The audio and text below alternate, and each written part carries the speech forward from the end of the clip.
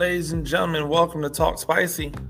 I'm Coach Gene Clemens. Thank you for joining me wherever you are joining me. Rate the show, comment, agree, disagree, but whatever you do, keep it spicy. 5-star ratings are appreciated. If you're joining me on the YouTube channel, you know what to do.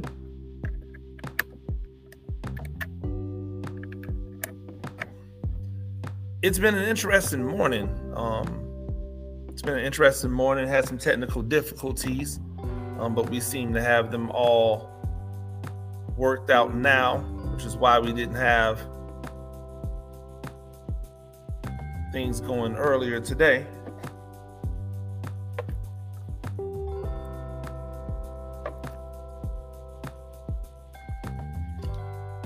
I was actually doing a thing last night. I was about to engage in what I thought would be a nice back and forth and maybe get some more insight into an interesting thing. I think I may have talked about it before at some point, but I'm not really sure. The University of Georgia, as it is, has been one of the most successful programs in the country. No championships, but they've been really successful. And yesterday,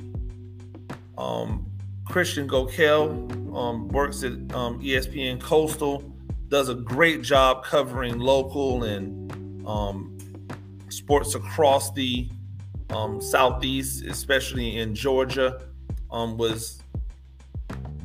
Had made reference to a comment that was made by Kirby Smart, and in one of the comments, or excuse me, in the comment, Kirby Smart said, and I quote, "I'd love to have the perfect quarterback. He runs 4.5, he's 6'4", and he reads things, and he's great in the pocket." And so then Christian Gokel wrote, "Well," and then posted a picture of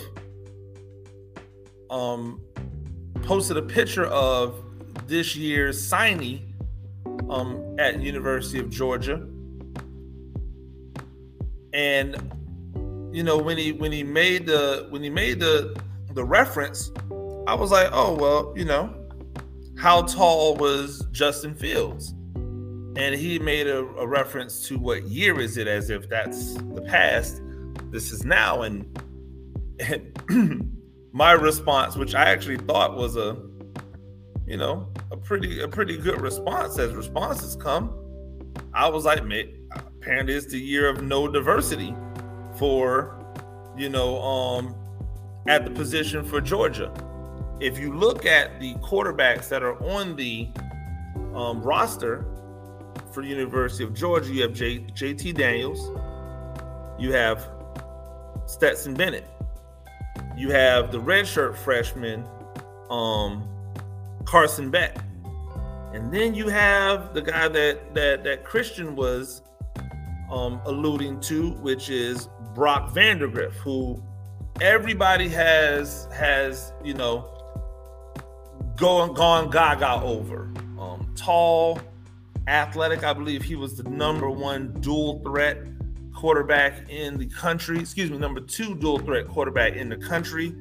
I don't know why they have to label things dual threat, and I think that diminishes players. I don't think it actually does what they think it's supposed to do, but that's a conversation for another day. But for all intents and purposes, he's supposed to be the real deal. And so I get what Christian was saying. I completely agree with him. If that's what you're looking for, 6'4", athletic, can read defenses, make all the throws, then you have that guy, right? But my point is that you've had, past tense, you've had that guy before, and you didn't use him. And then it got me thinking about the fact that I see 4 white guys in this makeup, and I'm like, well, maybe I'm missing something. Maybe there have been, black quarterbacks. But then I remembered, no. Since Justin Fields was the only quarterback to touch the field as a black quarterback for Georgia, in what I would consider to be meaningful stats. I think maybe one game last year, a quarterback got a little bit of play, but nothing to stick with them, anything like that. It was over. And I started doing some research. I looked back. Mason Wood, 1 year. Quarterback, he was on Georgia's roster for 1 year. Nathan Priestley, 1 year. 6'4", 205, by the way. DeJuan Mathis, 1 year. 6'6", 205. Justin Fields, 1 year. Do you remember the last time Georgia had a black starting quarterback? I do. I do believe it was DJ Shockley. That was a long time ago. It doesn't seem as if it was, but it was a long time ago, which got me to thinking, this can't be a race issue, because Kirby Smart is the head coach of the University of Georgia, and the University of Georgia has tons of black players on it. Lots and lots of black players. This is not a race issue where one could question whether he likes or whether he doesn't like black people. Clearly, he has black coaches on his staff. This is not a race issue. But it is an interesting nugget that no black quarterback has been able to sustain, has been able to break through. I really do wonder why Jamie Newman decided to opt out of the season. I don't know why. I'll never know why. I wonder why he decided to opt out of the season. I wonder why none of these black quarterbacks, the four that I just named, lasted more than a year at the University of Georgia. I have no clue. But does anybody find it funny that the only people that are able to stick at the University of Georgia at the quarterback position are white? I mean, don't get me wrong. Like, again, look, man, Vandegrift looks like the dude, and he's got one hell of a head of lettuce. Like that red hair would be flowing. That stuff is flowing. This is not me questioning the players that are there. It's more of me going, how is it these other players have not been able to stick? So then I started looking around. I'm like, well, maybe Georgia's not alone. Maybe there are a lot of SEC programs who don't have any, black players at quarterback playing for them. Maybe this isn't something that's like a solitary thing. But I mean, let's look around. Florida, yeah. Mississippi State, they've had black quarterbacks, right? South Carolina, it's been a while, been a long while. Tennessee has a black quarterback right now. Ole Miss,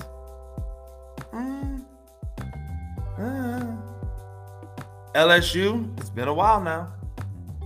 Well, no, I shouldn't say that. LSU, I take that back. They had a black, Finley was there last year. Auburn's had black quarterbacks. Alabama, famously, at the beginning of Nick Saban's tenure, when Kirby Smart was there, by the way, they had carbon copy white guys every single year. And then all of a sudden, when Lane Kiffin showed up and took the quarterback that they turned into a running back and put him back at quarterback, and he was able to lead them to a New Year's Day bowl game and had them in the hunt for a national title, the whole thing changed. Jalen Hurts all of a sudden came, right? Jalen Hurts all of a sudden would start to become into the mix. And then Tua. And then the only reason that Mac Jones ever touched the field was because Tua decided to leave early. And then we're back to it again. The young brother that's there now is doing his thing. He's a redshirt freshman. So he'll be there this year and next year before he's on. But I guarantee you there's somebody else in the boat. Kentucky's had black quarterbacks. Missouri's had a black quarterback. Texas A&M has had a black quarterback. Vanderbilt. Has there been a black quarterback at Vanderbilt? I don't know, off the top of my head. But a lot of the dominant programs in the SEC, they've had black quarterbacks. The dominant programs in the country have had black quarterbacks. See, the thing that really weirded me out about this is that Justin Fields left Georgia, where they were using him as a wildcat quarterback, essentially. He leaves Georgia. He moves on and goes to Ohio State. And all that we were hearing was that, well, Justin Fields couldn't do this. Justin Fields didn't do that. And then he went to Ohio State, not even a year later, and lit the college football landscape on fire.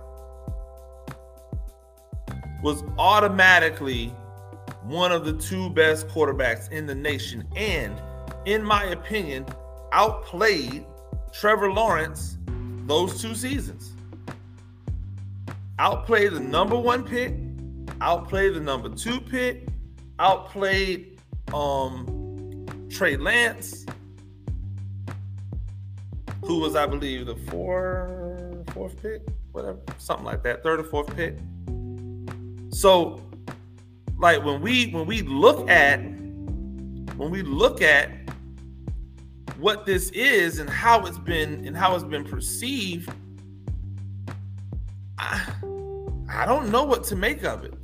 Again, I'll say it. I don't believe for a second this has anything to do with Kirby Smart being racist. Nothing. Not even a hint of it. But isn't it interesting? Like, why? I would love to know I would love to know why. I would love to know a reason. Because there has to be something, right? There has to be some type of disconnect between the black quarterbacks that go to Georgia and that program. Because they just don't stick around. The proof's in the pudding. And the truth is that you could probably go back into the Mark Richt years and say the same thing. But it's strange to me, because if you're looking for tall, athletic quarterbacks who are smart, then you have a ton of them right here in the state of Georgia. They just happen to look like me. Ladies and gentlemen, that's been Talk Spicy. I'm Coach Gene Clemens. We do this thing a few times a week, usually earlier. Rate the show, comment, agree, disagree, but whatever you do, keep it spicy. 5-star ratings are appreciated. If you're joining me on the YouTube channel, you know what to do. Until next time, peace.